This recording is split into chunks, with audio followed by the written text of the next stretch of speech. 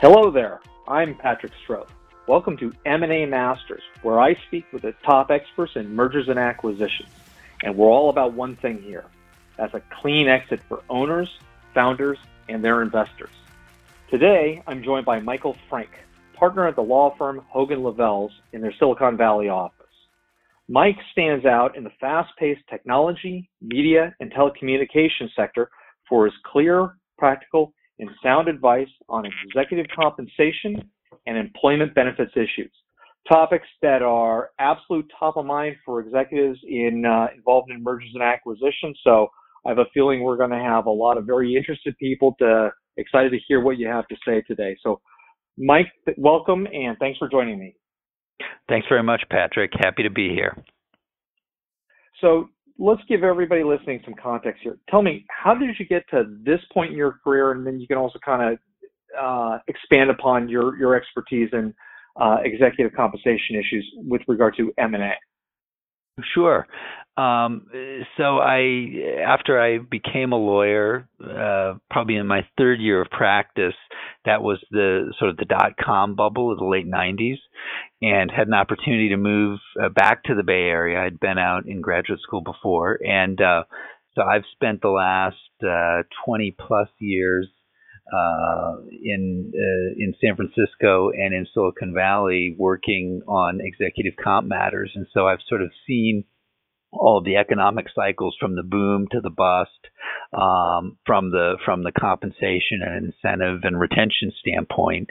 And certainly, earlier in that period, IPOs was the way that people were exiting, but increasingly, M&A is the way. Not every company is going to go public. A lot of them are very successful and end up selling themselves, and that's frankly where a lot of the work is in the tech economy.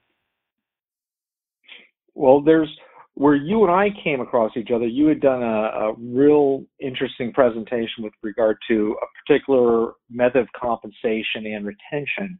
And because of our area in mergers and acquisitions where we insure transactions, we don't get involved in the negotiation side in those fine details. I was surprised to learn about a practice called revesting. And as you explained, revesting is something that is virtually routine in M&A transactions in the tech sector. Could you explain what is revesting and why is it so widely accepted in technology? Sure. So revesting is a concept that maybe started up about 10 years ago, I would say. You started to see it little by little, and it's increased over time. And it's a technique where the buyer will try to get some retention benefit, particularly focused on founders, early key employees, by forcing or requiring those founders, those early employees, to subject some of the consideration that they would normally get free and clear in the deal, say stock of the buyer or cash payments, subject those payments to vesting. So if the executive, let's say, was going to be entitled to get $5 million in consideration in the sale of his company, instead of getting all $5 million at closing, the executive might get 60% of that at closing, and then the other $2 million, the other 40% might get paid out over time, say in annual increments, provided that the executive stays there. And it has increasingly become almost required by a lot of the serial technology acquirers. And it's because their concern is, of course, if they're in the tech economy, if you're buying a company, there's usually two things that are almost equally important. One is the technology, and two is the people. And if you are a buyer and you pay a lot of money for a company, and the people who developed and who have insight into that technology leave quickly, a huge part of the value that you've just paid for may be gone. And so that's in a nutshell why that technique started and why it's grown so much. I can imagine as some of these transactions start going up in value, just like real estate in the Bay Area, where $1 million house used to be a really significant purchase years ago. Now that same house is several $million. I could see where an acquisition could be $50 to $100 million, and you could have some individuals collecting $20-30 million, and so they may lose that drive over a little time. So by spreading out the payments, I guess that kind of keeps them coming into work every day. Right, and I think originally before revesting was so common, what a buyer would do is they would say, okay, we're going to pay $100 million for the company, and then we're going to layer on some of our own retention. Maybe we'll give RSUs or stock options or cash retention bonuses to key people. But you realize as you do, in your example, let's say you do a $100 million deal and one key individual stands to get $20 million. If you're going to pay them the $20 million at closing, then the question arises, what kind of meaningful additional retention could you give them in order to stick around? And so revesting solves part of the problem because it forces them to wait to get a part of that $20 million.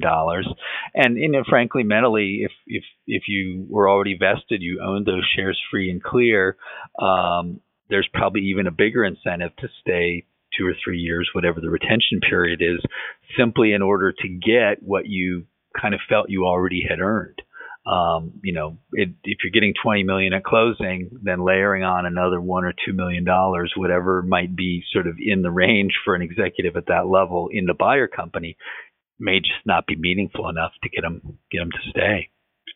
Gotcha. Yeah, quality of life changes and perspective changes. How is revesting different from in other industries, particularly service industries? We see earnouts as the incentive, and owners and founders cannot stand those, but they're sometimes forced to do that. But how is that different from an earnout? Well, it's different in a couple of ways. One, the one main difference is that an earnout is not typically require anybody to stay in service post closing. It is a payment that goes based on some metric of performance of the company that's been purchased after the closing. It might be, for example, that revenues in the acquired company or the acquired business reach a certain level, or they increase by a certain amount, or certain product milestones might be made by a certain date. But they're not typically tied to one individual's service. Obviously, if key people leave, it may be much less likely that those milestones would be met, but they're not by their terms tied to service. The other difference is that typically a true earnout goes proportionally to all the equity holders. So anybody who owns stock, if you own 5 shares and I own 1, you would stand to get 5 times the earnout that I would get. Revesting, on the other hand, it's tied to a key person's continued service, and it only applies to them. So the other shareholders are going to be getting their 100 cents on the dollar or close to it at closing, and only the key individual is going to have to wait for some period of time to get that additional amount of money. Okay, that makes sense for if you've got investors or venture capital people in there. They can get the exit from the transaction. The revesting doesn't affect them at all. Right. In fact, and that's a great point, Patrick, because that's because of that fact, the other owners, typically the majority owners, which might be the VCs or other sort of sophisticated investors, they become sort of natural allies a little bit with the buyer, in maybe not advocating for, but certainly supporting deal terms that involve a founder revesting, because they're getting 100 cents on the dollar. There's likely to be a good result because the founder will stay around at least long enough to help transition the technology or the know-how to buyer personnel, and it's win-win. And frankly, a buyer may be willing to pay a little bit more per share for the company if they're able to lock down some key individuals for a period of time than they would pay if there was more risk in terms of the personnel staying around. Mm-hmm. Well, the interesting thing with revesting, I think, particularly if you're on the buy side, is, give just a basic analogy: $100 million transaction, and you've got a key person there that is due to collect $20 million, and you're not going to pay him the $20 million at closing. You'll pay over time, over multiple years. Well, that lowers your transaction cost if you're the buyer. At least, I mean, you'll pay that $20 million, but you don't have to pay that at closing, so you have a little bit more time to pay out, so you can kind of hold your money. So I think it's a big benefit for the buyers in this. How does this benefit the founders and the owners of a firm? Because the investors are going to get their money, the buyer is going to be able to get his acquisition or their acquisition kind of at a discount. What's in it for the owners and the founders? Yeah, I think a couple of things. One is that the point that's related to why the VCs or the other investors might like it or support it, and that is ultimately they may be getting a higher deal price. And so while the founder might have to wait 2 or 3 years to get all of his or her consideration, they may be getting $5 a share instead of $4.50 or some lower amount because the buyer's willing to pay because they're pretty certain that they're going to get the intact founder team for at least a transitional period of time, helping to push the acquired business forward.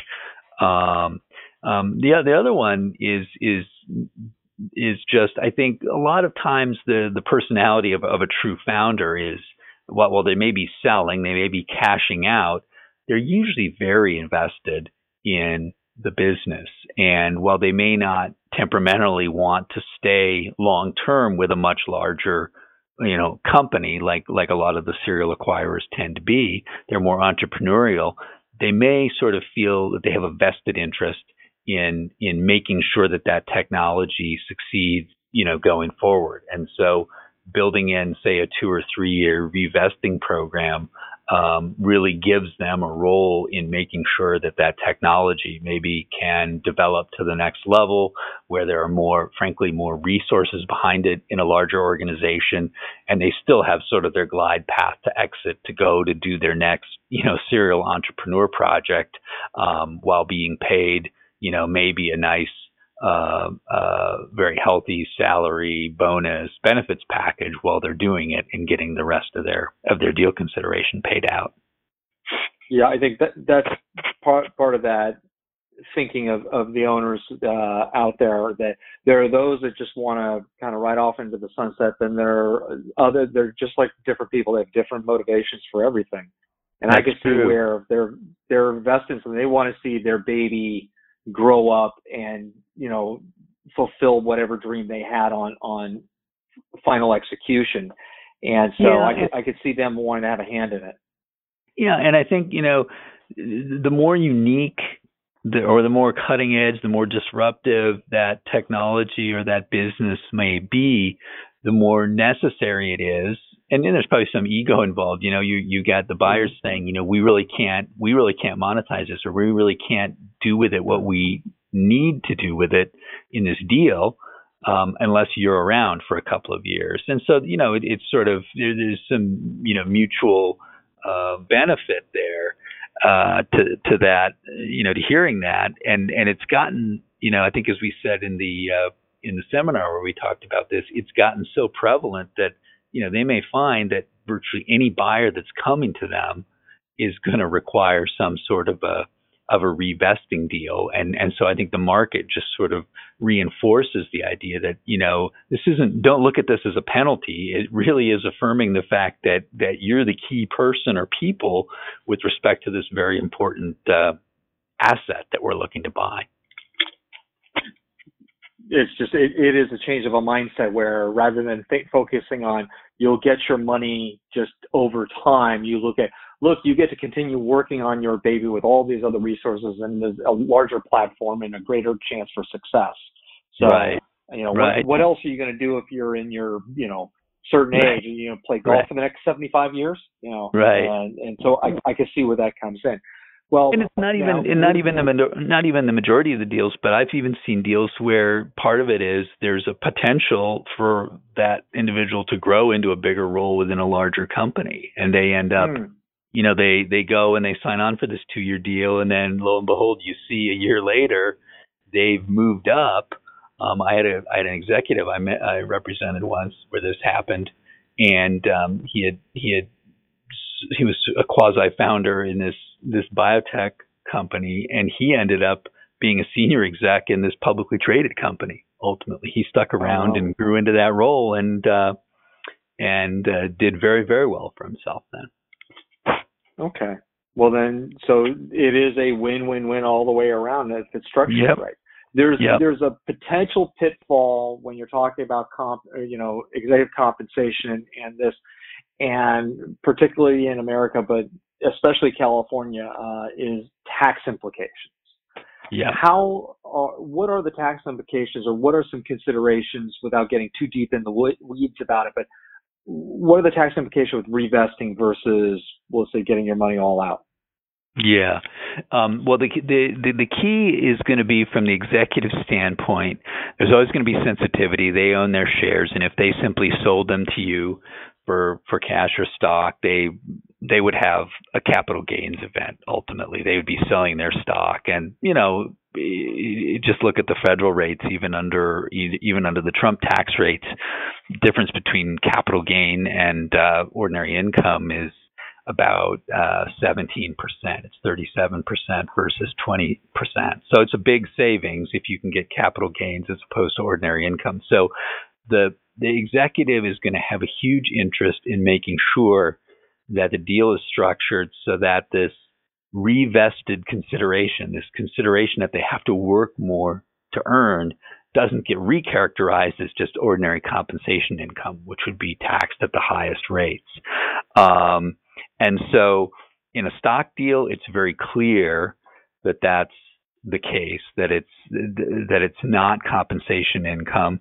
There are some different rules if the deal is a tax-free reorganization or a taxable deal. And in a taxable deal, there may be capital gains payable at closing, even though the consideration is going to be subject to further vesting.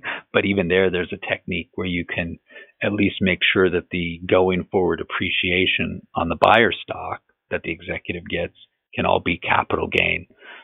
If it's a cash deal, which is probably the majority of the deals we do, then it's a little bit less certain. The tax position is a little bit less certain, but there are techniques to try to maximize the position that effectively this individual is just doing what's called an installment sale. And as they're not going to have to pay tax on that deferred money, on that revested money, until it gets paid out. So the position is that they're still getting a capital gains payment, and they're actually getting to defer recognizing that. So there is even potentially a deferral benefit involved in a cash deal. Okay, so there are traps if you go in unprotected, but there are workarounds if you plan right. If you, I would imagine when we had a conversation about this that the buyer will work with the seller. They usually do work together to make sure that everybody's taken care of, so that somebody isn't left out in the cold tax-wise. Yeah.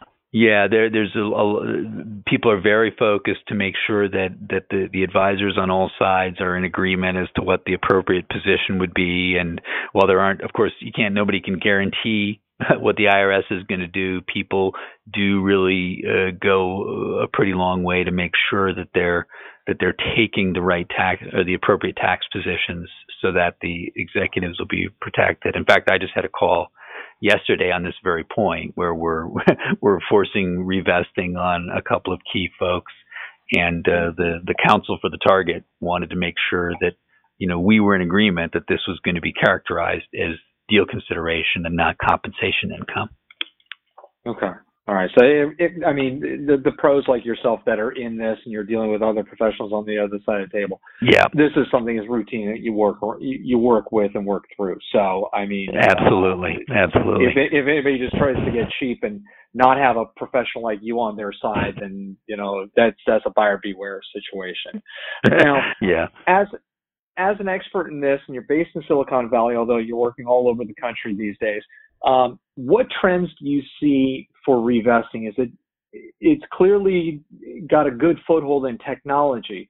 Do you see practice widening for other types of deals, or is there a model for the type of deal where revesting works where it may not otherwise work?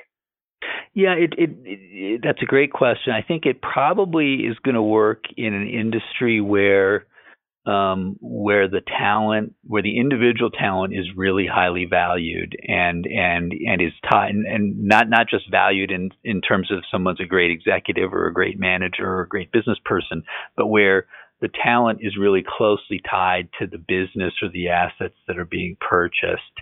And so, you could imagine, for example, you could imagine it working in entertainment type deals, for example, where the creative types might be key to keeping, but might dovetail very nicely. On the other hand, if you've got a business that may be a very successful business, but where what's being sold is more of a commodity, and once you buy it, any good sharp manager can do reasonably well with it. It's probably not gonna morph into those types of deals.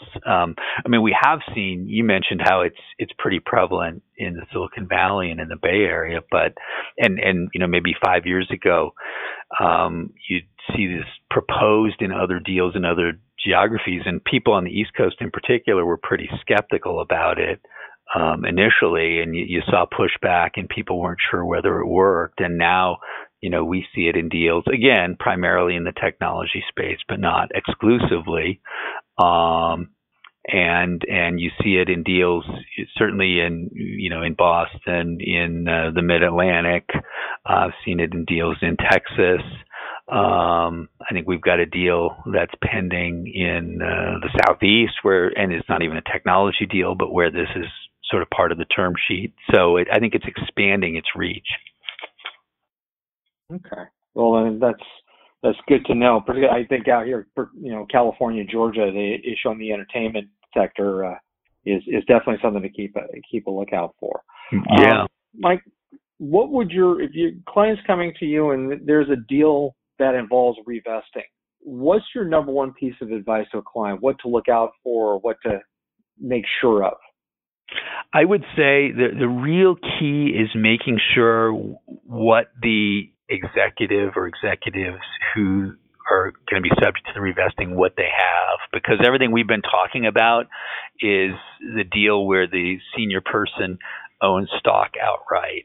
And there, it's a pretty well-worn path. Sometimes you'll get a deal and there are 2 or 3 key people, and two of them own stock, and the third one was there from the beginning, but for whatever strange reason, they don't have stock. They've just got options. And then what you can do may be more limited without a tax issue. And so, I guess before jumping in and agreeing to certain terms, make sure you understand what the guy or gal has on the ground. Because if you come up with a structure and it turns out that the facts are different, you're going to have to walk a lot of that back and maybe restructure the whole deal. Okay, very, very helpful. Well, Mike, there are, I'm sure, lots of people that are going to have specific questions for you on their particular angle and so forth. How can our listeners find you? They can certainly reach me by phone. I'm at 650-463-4097. I'm also on the website, hoganlovells.com. My email is mike.frank@hoganlovells.com. So any one of those things will work. All right, great. Well, again, a meaty subject that maybe isn't the top line topic when talking about M&A because everybody's talking deal value and so forth, and also because a lot of people are very private, but they're very, very sensitive to compensation and so forth. And so these are near and dear to everybody's heart, and it's has a big life impact. A lot of people. It's generation changing. So thank you very much, Mike, for this great presentation. And I recommend if anybody has any questions that Mike's just not only available regularly, but he takes very complex subjects and makes them very, very simple. So definitely the mark of a real expert. So thank you very much, Mike. Thanks, Patrick. Take care.